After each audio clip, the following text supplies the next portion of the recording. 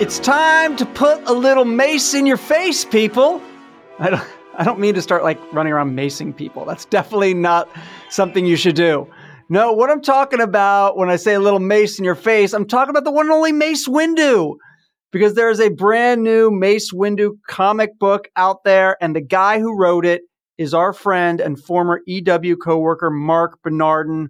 Marc is back on the pod this week to talk all about getting to write the latest chapter of the Mace Windu expanded universe story. Plus, what other Star Wars project percolating out there is Marc most excited about? We'll get into that as well. It is all coming up right here and right now on the Dagobah Dispatch. I am Dalton Ross, here with my Jedi Council of Devin Kogan and producer Sammy Junio. What's going on, Devin? Hello, hello. Honored to be part of the Jedi Council. Although, Yeah. I don't know, the Jedi Council aren't super good at their jobs. So maybe that's a little bit of a backhanded compliment. I was telling Wes Chatham last week that Captain Enoch's not very good at his job, and we're saying the Jedi Council. I feel like you're here in the council room. I'm there. I feel like Sammy is coming in via hologram. I always thought that was the coolest. The council members that just beam in via hologram because they're off in the universe somewhere, like doing stuff. No, yeah. Sammy's off on the planet of Camino investigating, what's going on with all this cloning. And we're just like back in the Jedi Council room, just hanging out, not doing anything dangerous. That's right. They're getting attacked by droidicas and just sort of beaming in all the time. We're going to have a great conversation with Marc Bernardin. We've had Marc on before, by the way. If you go back in our archives, we did a really fun pod, I don't know, like a year and a half ago or something. Yeah. Maybe, Devin. Talking all about the best moments from every Star Wars movie. So if you listen to this pod with Marc and you want more, go back and check that out. That's going to be a great conversation. But we got some news we want to talk about, and we got some housekeeping we got to do as well. Always tell you, we love to connect with you all, and you can connect with us by giving us a call. You can leave us a voicemail. At our voicemail line, it's 657-799-1566. You can leave us thoughts, questions, anything you want, throw it in there, and you can be part of the podcast. We also do a poll, and you can, if you listen to the podcast on Spotify, we put up a poll question every week that you can answer. And and last week's pod question. Now I'll take you behind the curtain a little bit. I'm going away on vacation. As you hear this, hopefully, I am on a beach. So hopefully I'm like burning somewhere, because I really have there's no tanning. Like I'm either pale as a ghost or I'm red like a lobster. There's really no in between. I'm the same way. Yeah. It's two poles. I'll take pale over burnt. So hopefully I'm pale still. But anyway, so we're recording this podcast a little bit early. So our previous pod just went up. So don't really have full results for you, but I'll give you some real-time updates. Our question was on last week, is Thrawn's right-hand man, Captain Enoch, good at his job? Because I put the question to Wes, who plays him, and I said, hey, I'm just looking at the facts. So he defended the job that he's doing. We talked about this as well on our pod. And we put the question to you. Just so far, 83% say yes, he's doing a good job. 16% say no. Apparently 1% is undecided. Because we love how this poll works. No, yeah. I think I'm going to give him the benefit of the doubt and say that he's good at his job, mostly because he looks really cool. And I feel like looking the part is half the battle. Yeah. Yeah, he does look cool. Very intimidating. Very, very creepy with that gold mask. But yeah. So yeah, we'll see. We'll see. Now that there's a season 2, we'll get to find out if he is indeed good. I mean, I feel like that character is definitely going to die. He feels like a boss in a video game. You know what I mean? Like it's a total 100%. Boss level. So at some point, he's going to do a one-on-one on like, maybe not even Ahsoka, maybe like Sabine or someone. You know what I mean? Or like Ezra or Hera. Just someone is going to have a one-on-one with Captain Enoch, and he'll probably, die at that point. So Wes will be looking for another job. Glorious death it'll be. That's exactly right. That's just it. It'll be a glorious death. All right, so we'll have a poll up this week, which we'll get into actually after we talk about the news we want to hit on this week before we get to our interview with Marc Bernardin talking all about Mace Windu. You guys are going to love that. But Daisy Ridley is making the rounds because she's got a new indie film out, Devin. called Sometimes I Think About Dying. So she's off doing the press tour as one does when they have a new film out. And she was on the Happy, Sad, Confused podcast. And of course, she's doing this press tour and everyone's asking her about her new movie and her process and all this stuff. But everyone wants to ask her about Star Wars as well, right? Like she's getting all these Star Wars questions. So she started talking about Devin's favorite movie, The Rise of Skywalker. And she was asked about the response to it. And she said, it's still upsetting. You don't want people to feel like you've not served the thing that they're a fan of. But The Last Jedi was so divisive. It felt like the first one, everyone was responsive in the same way. The second, super divisive. The last one, super divisive. It didn't change how I felt about it. First of all, I'm just going to pause there because I feel like the word divisive is interesting. Mm-hmm. I feel like the word divisive is totally the perfect word to use for The Last Jedi. Yes. Like that is a movie where people like Devin, I don't know if Devin would say it was her number one Star Wars movie of all time, but but people would, like people love The Last Jedi, like Devin.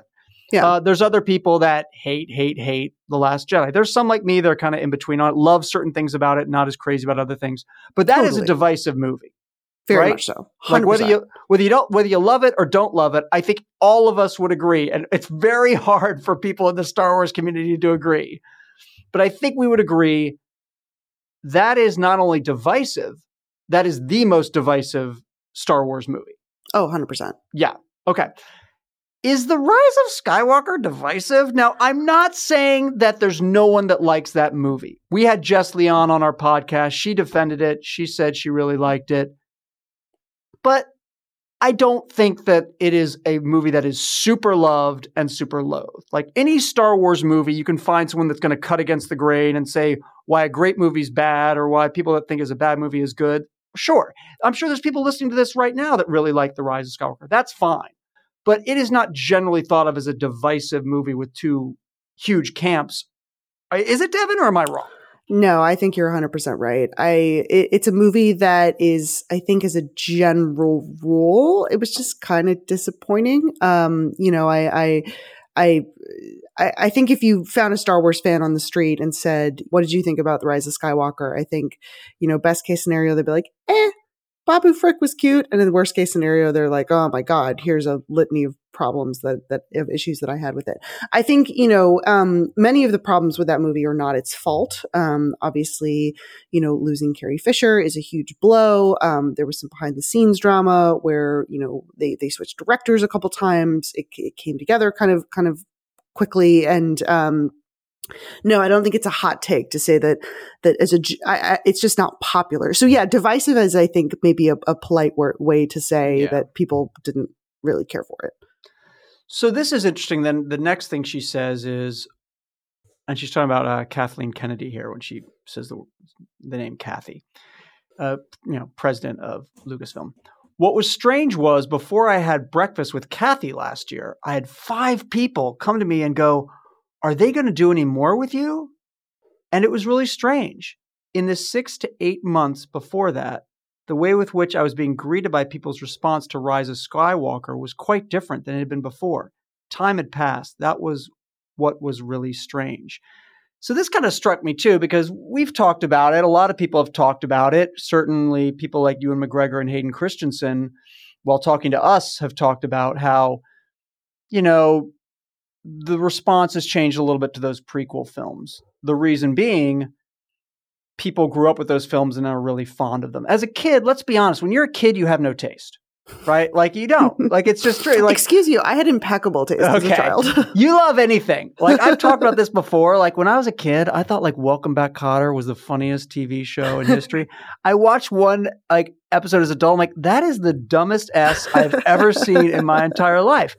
We like things when we're a kid because of the nostalgia factor. It's a huge gravitational pull that just pulls you in. You remember a time in your life, and it's really fun to think back to that kind, simpler era or whatever when you were young and everything was just not as complicated as it is now, and you have all these problems you have to deal with it. So it's natural to love things when you were a kid to grow up with affection for them. Doesn't mean the movies are better necessarily, but time has changed the perception of those films because people are now 20 years older than they were when they watched them. I don't know if 6 months has changed the response to Rise of Skywalker. I have certainly not noticed a groundswell of support. And if you're listening to this and you feel a lot differently about Rise of Skywalker now than you did 6 months ago, please, by all means, call us at 657-799-1566. But what do you make of this take of hers that the take on Rise of Skywalker has changed in under a year? I don't know if it's so much the take on Rise of Skywalker has changed as much as it's sort of an affection for character versus story. I think, people coming up to her and saying, hey, are they going to do more with Rey? And like, are they going to continue Rey's story is a testament to kind of her performance and, how interesting that character is and sort of the storytelling opportunities there. And whereas I feel like maybe right after Rise of Skywalker came out, everybody was just sort of like, can we press pause for a minute and maybe not like jump right into another Star Wars movie. Whereas like a little bit of time passes, you start to think about all the things you love about this character of Rey and the new things that you want to explore and sort of the next chapter that she could go on. And so I think to me, that's the sense that I get. Because I do want to know what happens to Rey. And this is a character that I think is really great and would love to see more of. I'm really disappointed by the way that particular story ended. But this is again, a character I love. And I think a lot of people want to see more from her. So that's my 2 cents on it. And just those that are longtime listeners of the podcast know this, and those that are newer to it and or just stumbled upon this episode may not. I mean, I wouldn't use necessarily the word defender, but I have been the kindest person, especially when Lauren Moore was on this podcast. In between Devin and Lauren, I've been kind of acted as the defender of Rise of Skywalker, because while I acknowledge the problems, there are things about that film I like. And when we did our top 100 Star Wars characters ever list, which you can find and is a fun read, I was the big Rey champion in the room. And Devin and Lauren, perhaps accurately, said, yeah, but they kind of bungled that character at the end, the back and forth, and what's her lineage. And I get it, but I just love Rey so much and was a huge fan of Daisy Ridley's performance of that character. So, I understand what you're saying in terms of the people, loving that character, but I don't think there's been a reconsideration of that movie that I've noticed. I don't think so. Yeah, no. I mean, we love Babu Frick. Big fan. I've told you the things I like about that movie, Devin. I like the big battle on the Death Star. I think is cool. Yeah. I think there's moments that do work in that film. And like now, let's get to the other thing she talked about. The other that I guess was controversial in the fan base. I didn't necessarily realize it was. Perhaps maybe you did. Yeah, because you're not part of the Reylo fandom. I'm not. See, I don't really do the shipping thing, so I don't know. But was the kiss with Kylo Ren? Ridley said, I felt like it felt earned. What was interesting again is intentionality. My feeling is that moment was that it was a goodbye, and that felt earned. You can call a kiss 1,000 things, but it was a goodbye. That whole scene felt emotional. I felt I was saying goodbye to the job too. That kiss is controversial. Do people not like that kiss, Devin? I totally was lost on that. Well, it's sort of, there's 2 camps. There's people who are like, they shouldn't be romantic at all. And why are they kissing? And then he immediately keels over and dies. And there's like, they should hate each other. It's not romantic. And then there's the other camp, which are like, he deserves redemption and, he's back to being Ben again. It's so silly that she just kisses him and he immediately dies. They deserve a happy ending. I actually kind of like the kiss. I think it makes sense. I think these characters needed to kiss at least at one point in this trilogy. Kind of based on like the relationship that has been set up through Force Awakens and Last Jedi. I do think it's a little silly that they share a kiss and then he immediately slumps over and dies. It's like, oh, his poor fragile heart couldn't handle it. He just had to keel over. And I'm one of the people who I'm really glad that Kylo becomes Ben at the end and has this redemption.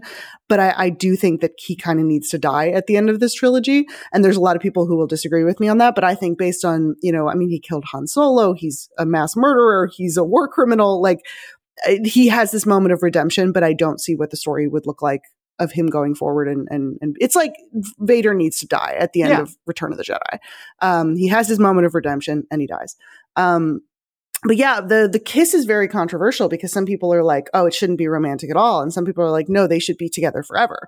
And also it's just kind of like weirdly executed. Like, I think Daisy Ridley and Adam Driver do a great job, but like the writing again of him, literally they share a kiss and then he just like slumps over and dies is kind of funny, like unintentionally funny.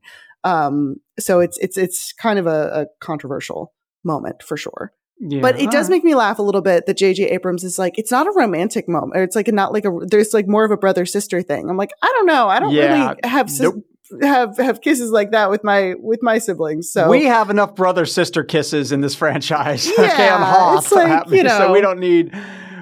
I agree with what you said. There's 100% was a romantic element between those two characters. Yeah. Undeniably, that the whole like Last Jedi when he's like shirtless and they're communicating with each other. I mean, come on. They have incredible chemistry. Yeah. And I also agree with you that he needed to die. So I'm on Team Devin on all that. All right. Well, listen, you guys can weigh in, like give us a call. Tell us your thoughts on either the kiss or just your thoughts on Rise of Skywalker. Hit our voicemail line. Let us know. And for the poll this week, let's just do this as we're talking about the sequel trilogy. What is the best sequel trilogy movie? You all can vote. The Force Awakens, The Last Jedi, The Rise of Skywalker. We know what Devin's pick is. You can select as well. Hit us up on the poll on Spotify. All right. I spoke with Mace Windu comic writer Marc Bernardin, and you are going to hear that conversation right after this super quick break.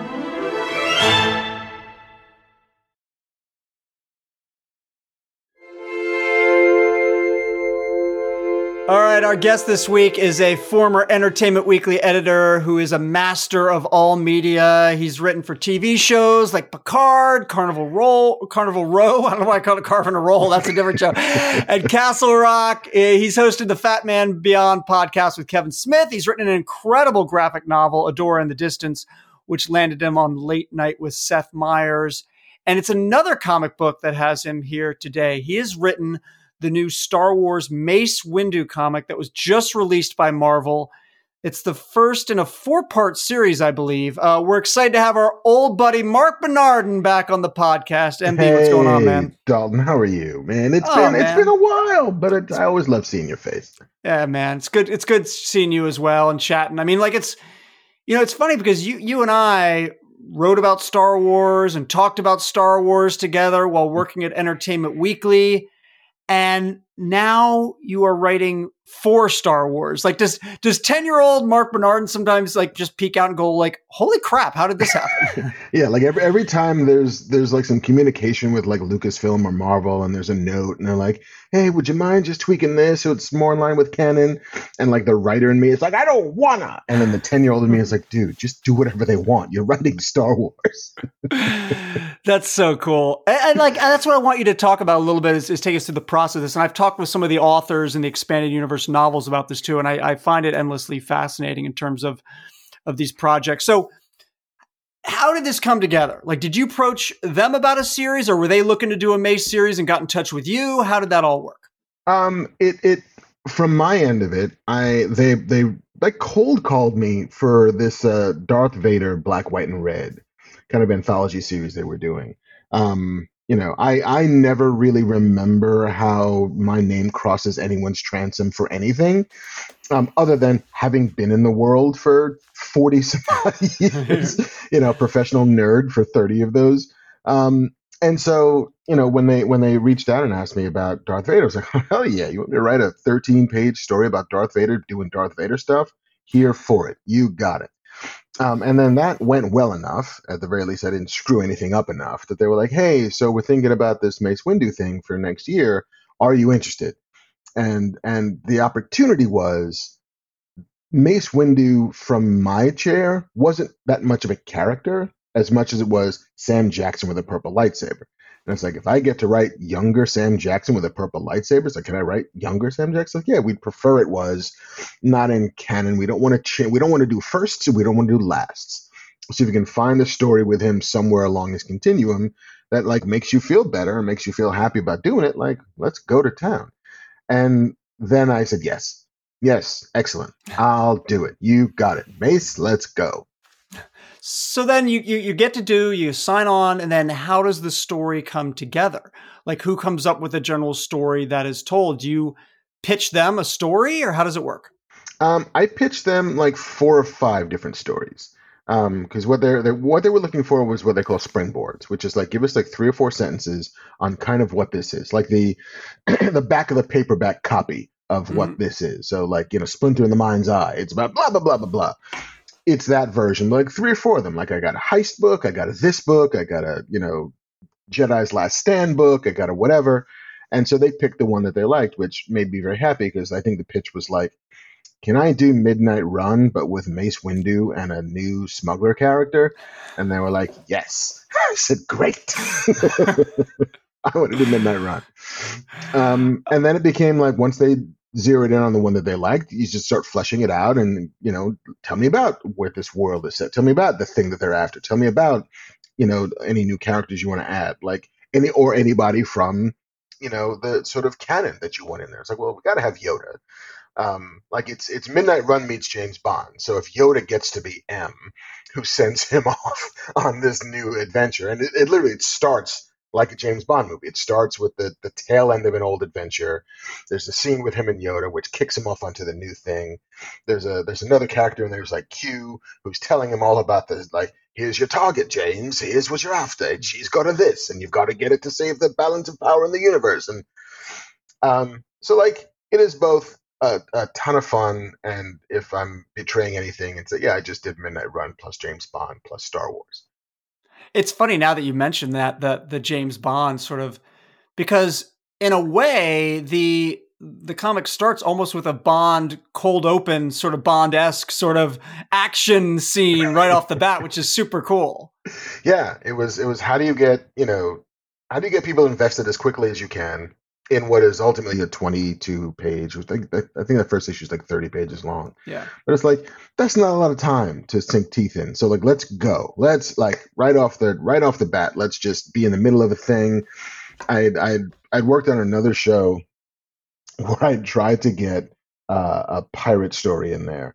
And they were like, I don't like pirates. The showrunner's like, I don't want pirates. I don't want blousy shirts. I don't want pirates. I don't want like sea foam or anything. It's like, fine.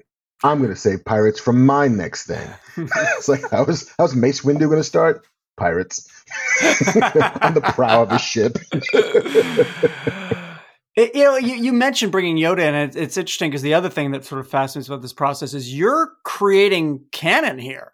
So I assume you can't go just willy-nilly. You can't introduce every legacy character you want, or you can't create any new character or planet you want necessarily.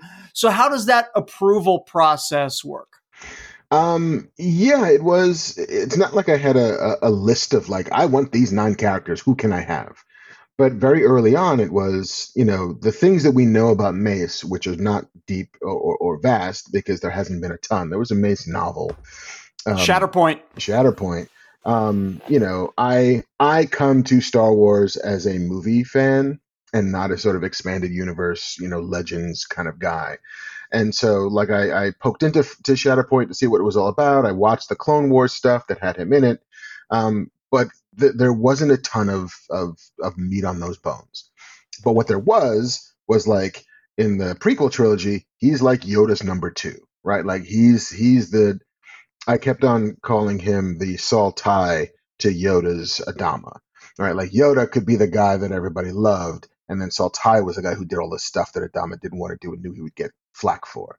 Like he was the guy who ran into the fire, on behalf of the old man. So like that dynamic was kind of interesting, but to me it was then, where does that dynamic start?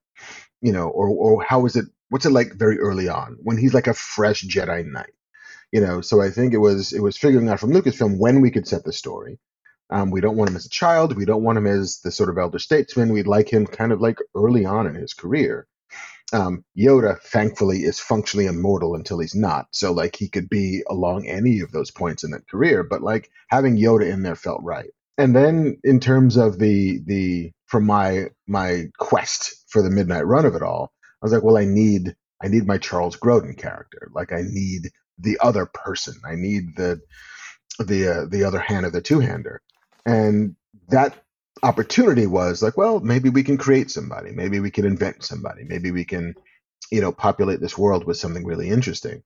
Um, and I'm not going to spoil too much for what happens later in the book, but there is a connection between Azita Cruz, who's the smuggler that we created for this, and Mace Windu that Mace doesn't see coming. That actually does sort of ground him a little bit in his own story, in his own history, and offers him a chance at reflection that I think we don't often let Jedi do, because Jedi are all about like leaving that world behind, sever your connections. You're now one with the Force. You don't go to high school reunions. You are not going back for, the homecoming dance. Like all of that stuff is no longer part of your life. But at what cost? And so I think getting to kind of poke at that a little bit, and having somebody who could poke at the Jedi, the imprimatur of the Jedi, the glory and wonder and legend of the Jedi, who doesn't really care about the Jedi, but she kind of likes this guy, was an opportunity we couldn't turn down. Yeah, what's more fun? I mean, is it like, is on one hand you get to write for this established character like Mace or Yoda, for that matter, who's in the book, but I'm sure, at least if I were in that position, I wouldn't say I'd be struggling with it, but I'd be very careful with it, right? Like, does this play with this character? Does this make sense? Well, when you have a new character that you're creating, like Azita, maybe there's a little more freedom there to sort of like, let's see where this goes. Let's see like how this feels. Tell me about sort of the differences in terms of like writing to someone that's already been out there, which maybe you're a little confined. Well, another one where you just can go wherever you want with it. Yeah, I mean, some of it is definitely that, right? Like Azita offers you the opportunity to a certain degree, and not to say do whatever you want, because there are still rules within the universe. There's still things that Lucasfilm and Marvel would prefer not be in a Star Wars book. But at the same token, nobody could tell me what she's supposed to think, or how she's supposed to feel, or what her perspective is supposed to be on the galaxy at large, where they can do that on Mace. And that's fine. Like the job is always pick up the toys, do a little dance with the toys, and put the toys down, and don't mess up the toys.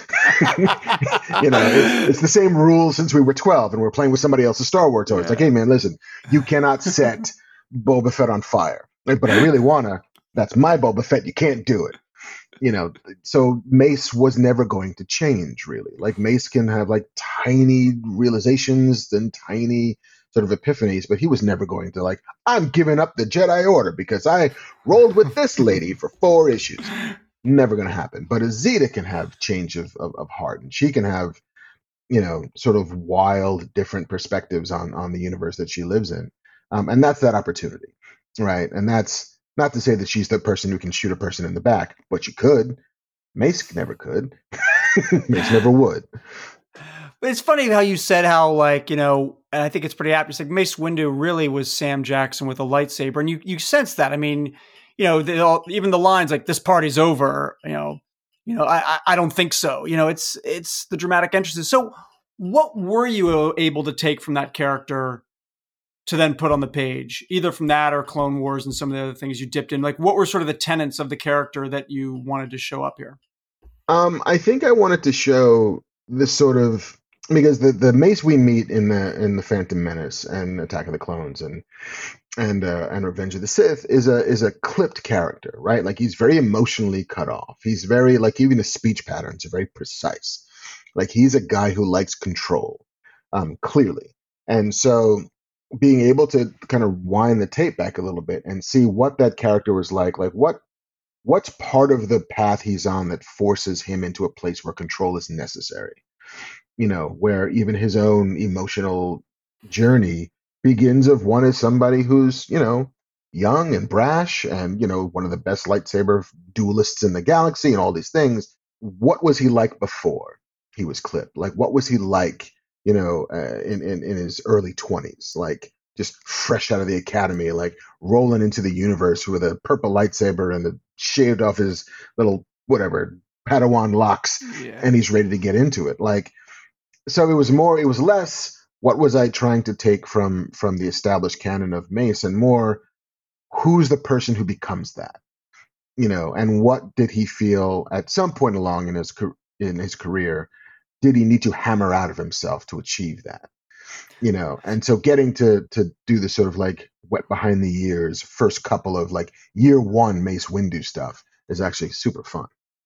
The thing I took most out of Shatterpoint, which I reread again recently, is that, the thing that I find most interesting from Mace is that, a lot of Jedi very reluctantly sort of will injure or hurt other people standing in their way, right? And like Mace, like I almost get the feeling that he's not really super reluctant to like Jedi do that. And we see that in your book. He's just approached by some thugs on the street. And, most Jedi would just try to let me mind control my way out of this, or let me just stop, or let me just, he seems to like get a little kick out of that, out of taking them. And like, we know that his whole fighting style is going right up to the edge of the dark side but not over it. And so I feel like that must be fun to play with, in certain spots. It is. And there's moments where I think in this book, Mace is even reminding himself what he's supposed to be doing, and his own perspective is supposed to be on violence, right? Like there is some exchange he has with a Zeta where it's like, you look at the lightsaber and you think it's a sword, but it's actually a shield. And it's like, but do you believe that, bro? Because you've been shish kebabbing a lot of dudes these couple of issues. He's not necessarily the pacifier of any situation. What other characters, like in your dream world, doing Vader, now Mace, and getting Yoda in there, what other characters would you love to write for, Mark? I do believe still, and I know that people have dipped in this pond a little bit, but I remember talking to Kevin Smith about this. Somebody asked a question at a podcast. It's like, well, what Star Wars, like in the vein of Ahsoka or Book of Boba Fett or whatever, what other Star Wars character would you want there to be a TV show about? I was like, I want to see like the Wedge Antilles show. Like, I want to see, just give me like Top Gun. Just give me, it's like Top Gun meets Space Cops, where it's like we're the bleeding edge of creating what would be the sort of rebel fleet. And like, that seems super cool. That seems super fun. Like, and it's the story we haven't really gotten, outside of maybe a little scratching in the video games, like the Rogue Squadron games and stuff. But like, tell me that story. Tell me, especially through the eyes of that guy who survives most of the big engagements in the classic trilogy, at any rate. And I do have a soft spot in my heart for the potential that was never realized in Finn. Like I think there's so much more story there. I mean, that's a character who doesn't even have a name, and like the opportunities to write a story that can help define and explore and do a little way back. Like, who was he before he becomes a stormtrooper? Like, who was he supposed to be before that happens? Who is he going to be afterwards when he gets to kind of define himself? I think there was so much opportunity that both the movies wasted and the ancillary media has yet to pick up.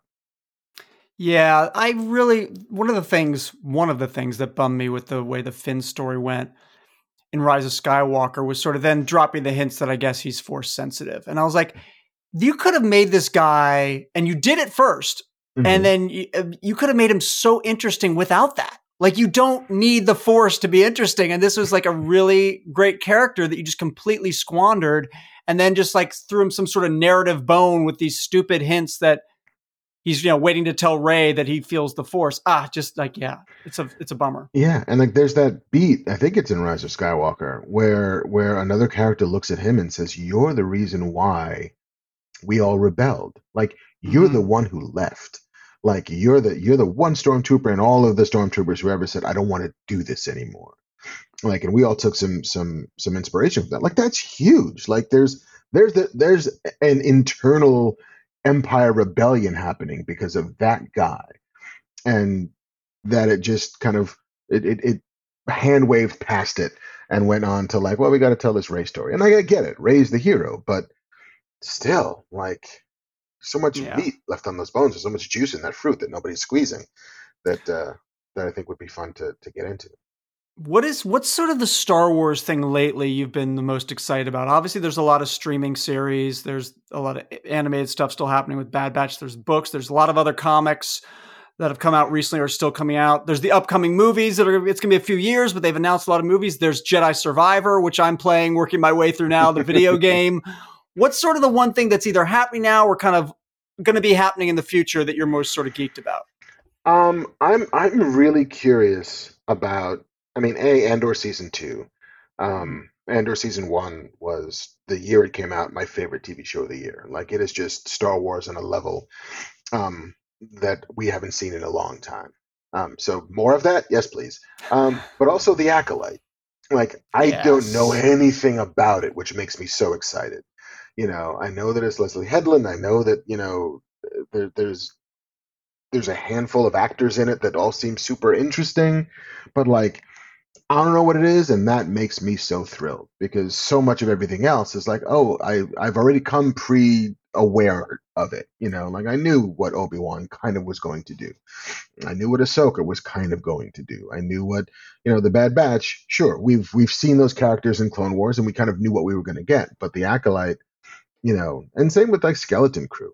Like, I don't know what this is, but there should be more tonal variation in the Star Wars universe that we often don't get. And so to do like just hardcore examination of the banality of evil on Andor, to get Goonies, to again recapture and rekindle the sort of kid fiction version of Star Wars, and then to get Acolyte, which again, I don't know what it is, but I'm always excited for the I don't know what it is. Yeah, I think Skeleton Crew is going to be like either really great or really not great. It's like that sort of kid. I mean, when it's great, it's E.T., it's Stranger Things. Like, it's amazing. And when it's not, it's annoying kids on your screen for way too long. But the Acolyte, and I've said this on the podcast, man, I saw, probably about 2.5 minutes of footage or something at Celebration. It looks awesome, dude. It looks great. I know that tons of lightsaber battles, very martial arts inspired. I think Manny Jacinto told me kind of the bar they set for themselves was that Phantom Menace, Darth Maul lightsaber battle, and trying to top that every time. And I mean, there's a Jedi Wookiee. Like, I mean, what else could we ever ask for in our lives? And I appreciate the thing that Star Wars has become for me. There's a world in which I never thought that I'd be this person who says this, right? But like, I love it when it's an open garden, when it's an open field and not a closed walled garden, right? Like, the thing that I disliked about Ahsoka, there's much to appreciate about it. Namely, I will watch anything Rosario Dawson does, but it felt very much like a walled off garden where, like, if you had not watched Clone Wars and all of Clone Wars and Rebels, then this was not the show for you, because this show didn't necessarily care about you. It cared about feeding that as opposed to welcoming in somebody new. And so something newish feels like it wants to be like, yeah, Skeleton Crew, come aboard. We will hold your hand as we do this. We will tell you everything you need to know. Like, there is no homework that you have to have read before you come to this. Same with Acolyte, is my hope. But too much of Star Wars, especially Star Wars on TV and Star Wars recently, has been some kind of like weird gatekeepery test of like, well, tell me, have you seen all of season 3 of Clone Wars? Do you have you read this thing? Do you have all of the notes? I'm like, I don't. I just want to turn it on and watch it. Yeah, that was my one sort of issue that I wondered about with the Ahsoka finale. Is I really loved, Devin did too, so I'll speak for both of us. We loved the Baylan Skoll character and that entire storyline. We're really most intrigued to see where that went by the end. And then all they showed at the end was him standing on a cliff. Now, if you've watched Rebels and Clone Wars, you know what those statues are in that he's standing on, and like that's sort of a hint of where this is going, and that's really cool. But if you have not watched that show, it's just a dude standing on a cliff with no seasoned progress in terms of the answer of what he's going for. So yeah, I definitely co-sign what you're saying there about sort of not making it as accessible for people that didn't watch those animated series. All right. So the last thing I'm going to ask you to do is maybe the toughest. So what I want you to do here now is, I want you to, without spoiling anything for people that haven't read issue 1 of Mace Windu, give us sort of a sense of what's going to be happening in the rest of the series here coming up. Well, I think if you take the midnight run with a Jedi and a smuggler to heart, then it does sort of imply that, like, yeah, there's going to be like planes, trains, and automobiles. There's going to be lots of people along the way who want what Azita's carrying. We introduce a series of bad guys who will challenge both what Zeta believes about the universe and what Mace believes about the universe. down to its core, because they all have some intimate knowledge about what makes both of them tick. But also it's fun, like it's the thing that I've always loved about Star Wars. Like even if it's serious, even if it's grim, like George Lucas knew he was making pulp, and so it had to operate like pulp. And Buck Rogers and Flash Gordon, and samurai movies were the things that he stole from. And so like if we can inject a bit of that energy, a bit of that, like we are just kind of balls to the wall at 1,000 miles an hour, just trying to go for it. That was the brief that I set for myself. Was like how fast can this feel, and how much fun can we have, and can there be some humor, and can there be some pathos, and can we create some characters whom hopefully might survive this book and go on to exist in other people's stories? Then we win. Well, it's tons of fun, and I can't wait to see where it all sort of leads. And here's what I want to leave you with. What you need to do now that you got this in, so you're in at Marvel and you're writing all these different Star Wars comics, we need you to pitch a Kit Fisto series. And then Devin and I don't want to speak for Devin, but we will join you and we'll be your writer's room for just a Kit Fisto specific series, because that is our favorite Jedi ever. Fisto full of dollars. That's what I'm talking about. See? Already we're making magic, man. We're making it happen. The two Fistos of McCluskey. See, I love how Mark already, like, your EW brain's coming back with the puns. It's never like stopped. It's never stopped. It's like in this locked room, and every once in a while you'll unlock it and the puns just come flying out. Like, is it time again, boss? Yeah, it's time. Let's go make some puns. The best. Marc Bernardin, dude, thanks for hanging out. It's always a blast, man. Thank you, Dalton. I appreciate it. A big thanks to my main man, Marc Bernardin, for hanging out with us this week, and I hope you had fun hanging out here on the Double D as well. If you want to be our favorite person in the history of people, just follow the podcast, rate it, write us a nice review. It's the ultimate trifecta, and it takes just 30 seconds. You can also leave us a voicemail message at any time about anything you want. Just call us and say what you got to say at 657-799-1566, and you can be part of the show. You can also connect with us on social media by following Entertainment Weekly on all socials. It's at EW on Twitter and at Entertainment Weekly everywhere else. You can also tag and follow us directly using at Dalton Ross and at Devin Kogan. Thanks so much, everyone. We'll do it all over again next week. This episode of Dagobah Dispatch Podcast is hosted and produced by Dalton Ross and Devin Kogan. Produced and edited by Sammy Junio. Full episode transcripts are available at EW.com. Thanks for listening, and may the Force be with you.